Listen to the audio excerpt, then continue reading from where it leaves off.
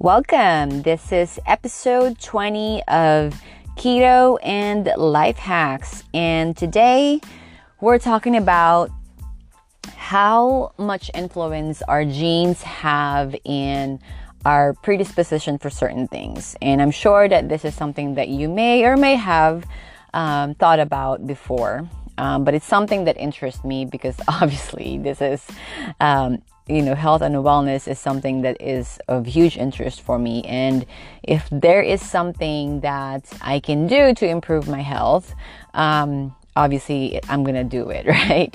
And I actually just started my certification to becoming a primal health coach.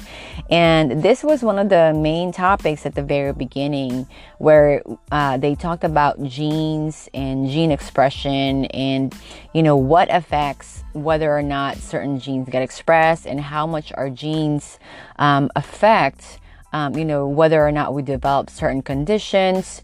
And the answer is probably a lot less than you think or than we have thought. So, we keep hearing, especially as a personal trainer, I've heard people say, heart disease runs in my family, or cancer runs in my family, right? Or diabetes runs in my family. To a certain extent, that has an effect, right? Because if you have those genes, you are more than likely to express that. But the huge caveat that I want to tell you guys is that you don't necessarily, your destiny is not dictated by the kind of genes that you inherited, right? It just, certain genes can be dormant just based on your lifestyle choices. And a majority of the chronic diseases that we're experiencing as a society today can be prevented by our lifestyle choices, like the foods that we eat, eating keto, not eating keto, getting rid of carbs, not getting rid of carbs, stuff like that, right? So let's kind of look into what is available right now as far as information. So there's a couple of studies, areas of studies in terms of genes. One is nutrigenomics, which is how our nutrition affects whether or not certain genes get expressed. And then there's also the more popular, which is something that's probably you've heard more, is epigenetics, which is how much environment can affect our gene expressions. And so there's a lot of studies that in both of those areas that show that, nutrition and environmental factors have a lot more weight in affecting whether or not certain genes get expressed. And what we want to know is, as far as the signals that we give to our body, let's say after a meal, that has hormonal response and also gene expression responses. And, whether or not we choose to, favor certain conditions, we ultimately have more control over that than not, if that makes sense. So basically, I'm telling you that you have the power to basically reverse any predisposition that you may have. Like, even if, heart disease does run in your family, you can make a lot of different choices in terms of your nutrition, whether you're going to exercise, whether you're going to use chemical-free products, right, to basically help you make that less of a probability that you're not going to have it. So for instance, for me, I know heart disease and diabetes runs in my family. However, again, because of the lifestyle choices that I have made, those genes are not really, it's not going to favor me expressing those conditions because I'm just not giving it what it needs to thrive in that environment, if that makes sense, right? And and this is important, what we want to understand in terms of gene expression or just hormonal changes in general is that our body always is looking to help us survive in the short term. It doesn't really care anything about the long term.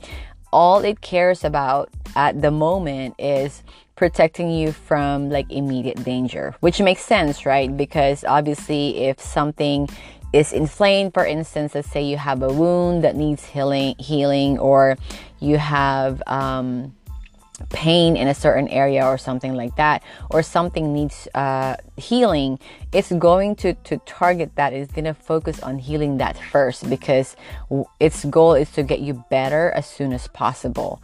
Whether or not that costs you in the long term, your body doesn't know that. It just knows how to respond to the input that you're putting into your body based on the environmental factors and the nutrition, whatever you put into your body or on your skin. So an example of this, if I always like to make things more clear with examples, would be insulin resistance. And obviously this is one of my favorites, because insulin resistance is a huge topic, and it should be a focus for all of us, because no one should suffer from insulin resistance if you can help it. A majority of people that have insulin resistance should be able to reverse it, especially with all the information that we know now, with all the research coming out now, in terms of how to ultimately battle it, and how to reverse it. So insulin resistance is basically, insulin is a response to a big meal, especially a high carb meal, right? Because the goal of insulin is to shuttle energy into cells, into your liver, into your muscles, into everywhere that it needs it, so that the glucose doesn't stay high in your blood. Because obviously when the glucose stays too high in your blood for too long, that can cause some issues, some inflammatory issues over the long term. But if we're constantly eating a high carb meal, if we're constantly eating a high carb meal, then we're constantly triggering insulin. And so then this is the short-term response of our body, is to trigger insulin, to make sure it gets the glucose back to normal, right? Not too high, not too low, but on the homeostasis, right? Homeostasis level, which is basically the normal glucose levels. And what happens is that there's a gene, a high carb meal, over time, as we continuously do that consistently, is going to ultimately turn the genes on that favor insulin resistance, and that's why insulin resistance happens. So obviously insulin resistance is not something that will serve us in the long term, but it served us in the short term, during those times at the very beginning when insulin was still working properly and our cells weren't insulin resistant, right? So hopefully that makes sense. I want you to get the idea that our body only cares about short-term survival. And so what our goal is now that you have this information is to be able to use this information to then look for ways on how you can favor more of a long-term health, longevity, where you're mobile way into your 80s, 90s, and your brain is working properly right at that age, because that's not something that not everyone achieves. And it's because of the lifestyle that we live nowadays, the high carb standard American diet lifestyle, right? So what we want to understand is that genes have no effect until they are expressed, and they're only going to be expressed until you give them the proper stimulation, the proper nutrients, basically, to turn it on. So you can turn genes on, you can turn them off. And again, even if you have a predisposition for certain diseases because you inherited it from your parents or from your grandparents, if you don't eat a certain way, you can essentially have control over, whether or not you're going to develop that chronic disease. So hopefully that makes sense. So I'll give you another example just to make it even more clear. For instance, vitamin D activates the P53 gene. They call this the spell checker gene. And basically what this gene does, it regulates healthy cell division. So the problem that I saw a lot is that because, there's this myth, I think it's a myth, you can probably argue with me on this, that too much sun exposure can cause skin cancer. I honestly don't believe that. I think there's so many other factors that contribute to skin cancer than just sun exposure. And, because of this, a lot of people tend to cover their skin, stay away from the sun. And most people are now vitamin D deficient, including myself. When I found it about, 9 years ago. And obviously I'm not anymore, but I was, because, common sense says that you have to avoid the sun if you don't want skin cancer.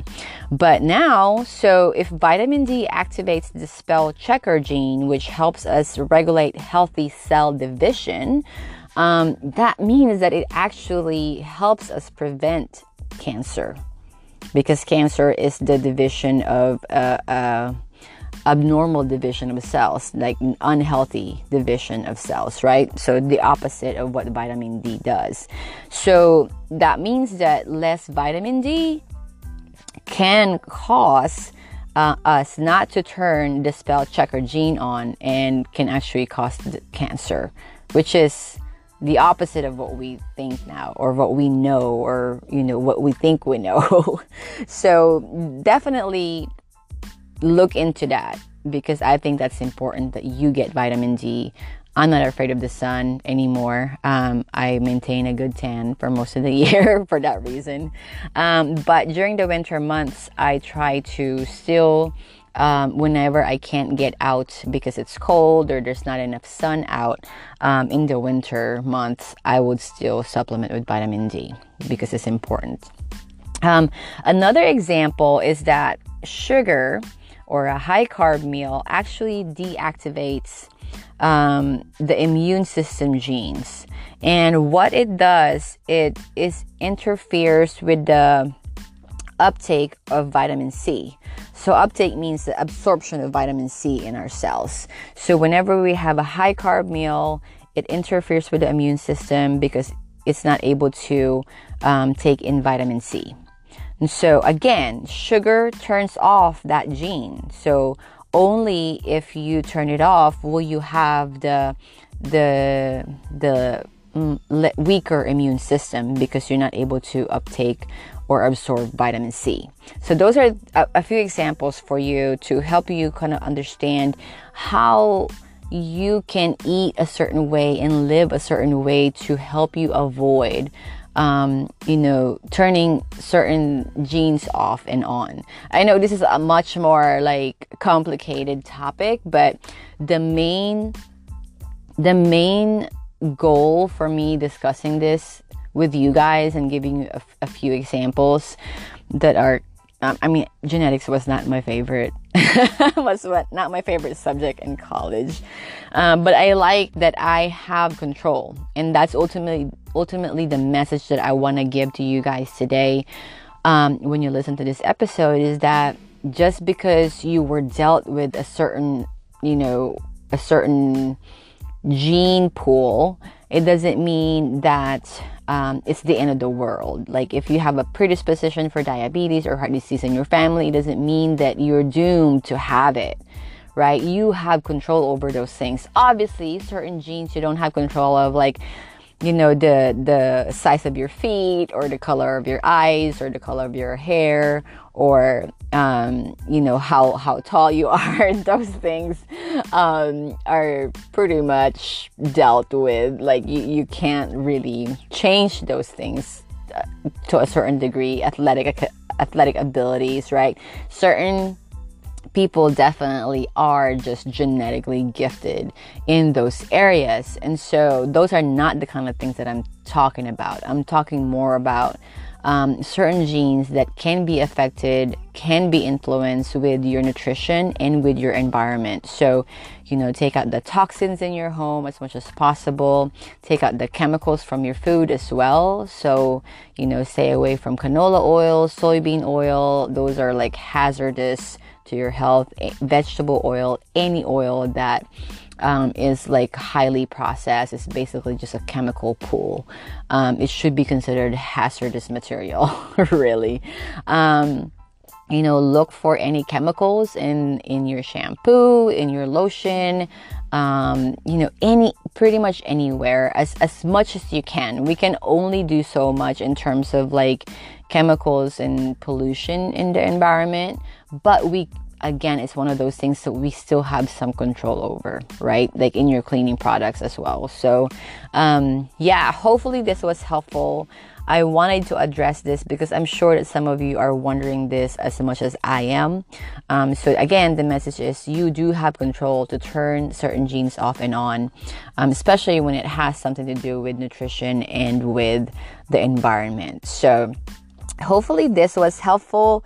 I haven't had time to check if I have new reviews, but I will definitely do a fan of the week. It's been a busy kind of coming back from out of town week this week, and so I'm still kind of not back to my regular schedule, but hopefully you guys will write me some reviews that I can read for my fan of the week this week. Take a screenshot of this episode and put it on your stories, on your news feeds. Share it with a friend. I'm sure you can find a link to the podcast and share it with a friend. And thank you to those again that continue to listen.